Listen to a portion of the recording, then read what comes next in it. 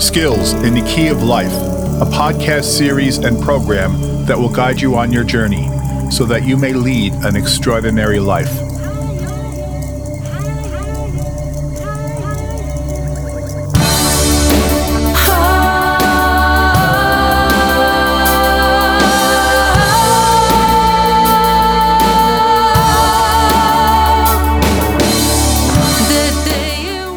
Welcome to the show. I'd like to talk today a little bit about one of my favorite topics, and that is resilience. And I would like to discuss the concept and what the real meaning is, and is this something that we are born with? There are people that we all know that have been able to stand up and overcome much adversity and do so in a very successful way. And, a question will be, how do they do it and I can't? Or is it that I don't? What I like to propose is that this is actually a choice. Resilience is a choice. And the reason I say that is because each and every one of us, I believe, innately has the capacity to be able to make a choice to change our conditions. And I'd like to share a story about what I believe is one of the best examples of being resilient by choice. And it actually involves my son, Michael. And during his senior year of track, he was expected to win some medals and break a couple of records. He did well the past couple of years prior up to that senior year and was actually, I believe, already had tied 2 records. And he was supposed to break the 1,500 meter, which is a winter track, on December 11th of 2010. So they went out on Friday night for a light run. Now, we lived up in Mattapoisett, a little town, sea village in southeast Massachusetts that's near the Cape Cod area. And the reason I share that is because there are lots of cranberry bogs. And one of their favorite places to go run off campus of high school was just that. It was a cranberry bog that kind of ran down into the waterway. So him and 2 friends went out just to do a light 5 or 6 mile run, just to kind of get themselves ready for the next morning, which they will be leaving at, I believe, at 7 a.m. And as they were going along on their trip, they were probably out there maybe just a few minutes, and they hear a bang. A pretty loud and pronounced bang. The next thing Mike knows is that something hits him, or something had hit him, and he looks down to see that he's actually bleeding in the leg. It turns out that actually there were some hunters that were down in the bottom part of the bog area, and they heard some movement, and I think took a random shot with, I believe it looked like it was either a .410 or a .16 buckshot, and shot upwards, and one of those shots ricocheted somehow and got into Michael's leg. So there he was, laying on the ground in a slight pool of blood, a day before his track record that he was anticipating to break. And one of the students that was running with them ran up to the school, picked up the coach, yelled to him, said, "Tiger got shot," and of course coach is not believing it at first, and then runs out, and of course the roundup is that they contacted an ambulance. They haven't come down to pick him up at the high school, and now I get a call, and I'm just walking into my home, and it was about maybe 5:30 p.m. after work, and I get a call from him, and he said that, "Dad, I don't want to alarm, but I want to just let you know that I got shot today." And of course the first thing is, my reaction was that you're trying to really give Dad a heart attack, and or you're just being a wise ass, and excuse the French term there, but that's really what I thought. You're just being a wise ass. What it turns out is that he actually was entering an ambulance, and the ambulance was driving down to the hospital. And what brought this to a reality for me, it was as the ambulance was passing the house, I could hear him in the ambulance talking to me on the phone as it was literally passing the house. And obviously I freaked. I dropped the phone, actually, probably turned about 17 shades of white, and of course proceeded and raced to the hospital.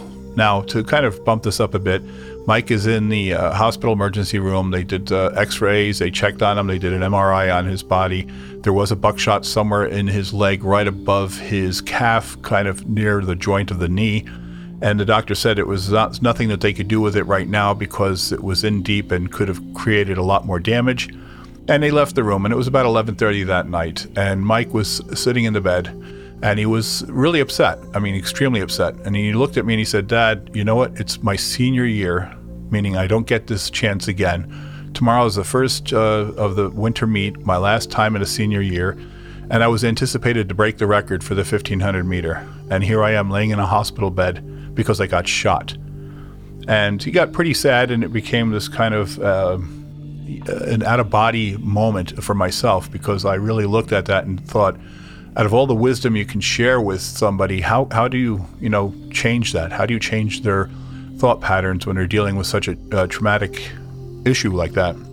So what I said to him was that you are able to do what you want to do by choice. And I believe that through my own experiences in life, that we can choose to do. And that choice isn't always easy, but it is something that can be done if we decide to do.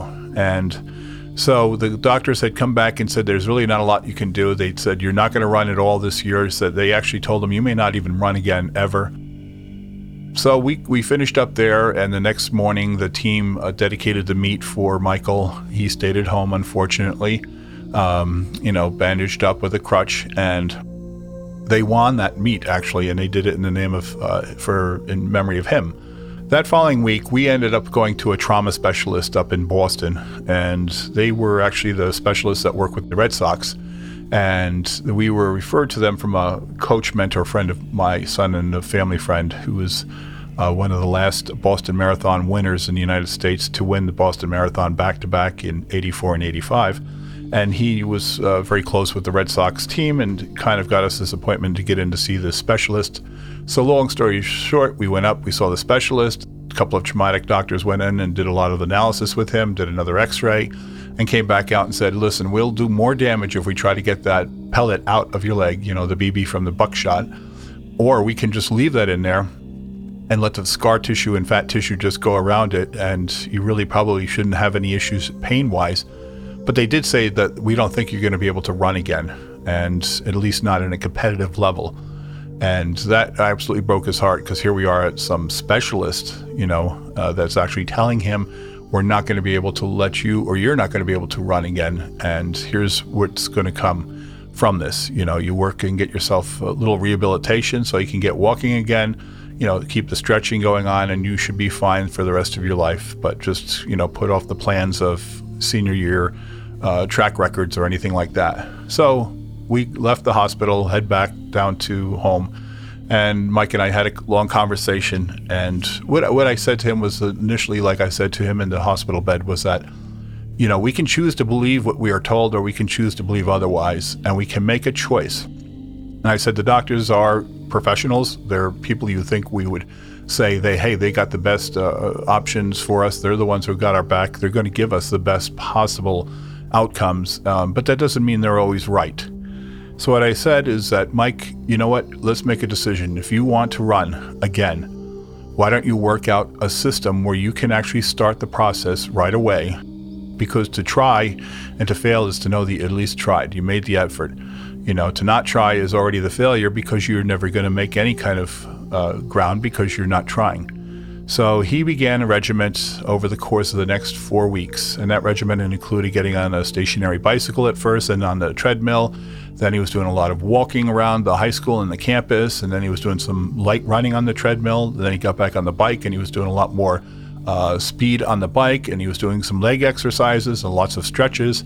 And long story short is, within 4 weeks, he was able to overcome that injury in a psychological and a physical status as well. It is a change in your mindset is when we make changes in our lives to believe we can do something.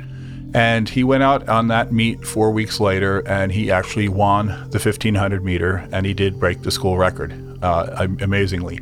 And the story is about really that it's a choice. He could have chose to capitulate to the advice of medical professionals, or he decided to do something different. Now, with the understanding of choice being part of how we can be resilient and overcome any adversity, what I would share is that it is also helpful if you have somebody that you can confide in, a mentor, a best friend, a close friend. In Mike's case, his father. It doesn't always have to be a father figure. It could be anybody, just somebody that you believe in, and you share these, issues that you may have that are going on in your life, and look at other possibilities.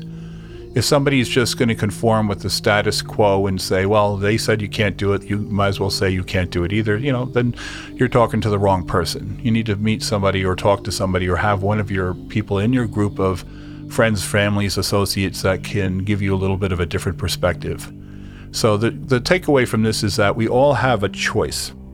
We're free to choose. We're not free to choose consequences. There are natural and social consequences to everything we do, but we are free to choose anything that we want to do.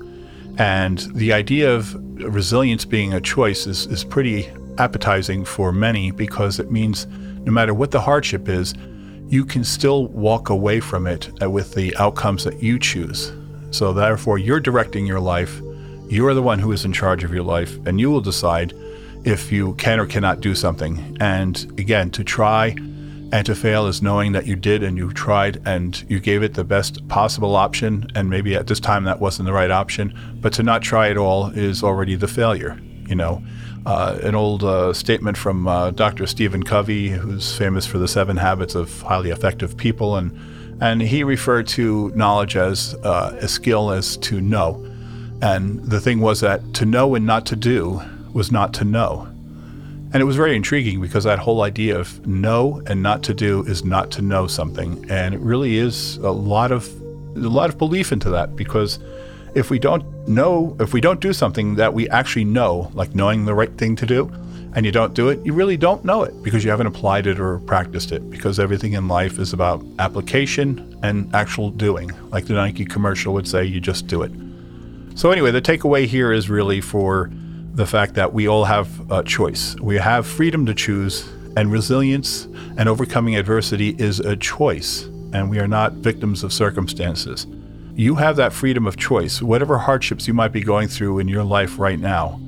Let me ask you this: what are you going to do, and what are you going to choose? Will you choose to win, or will you choose to capitulate and let the system and or the status of whatever it is you're going through take over? I wish you all the best going forward. Make the right choice. To do the right thing is always the right way. It's not always easy, it's not always hard, but it is always right.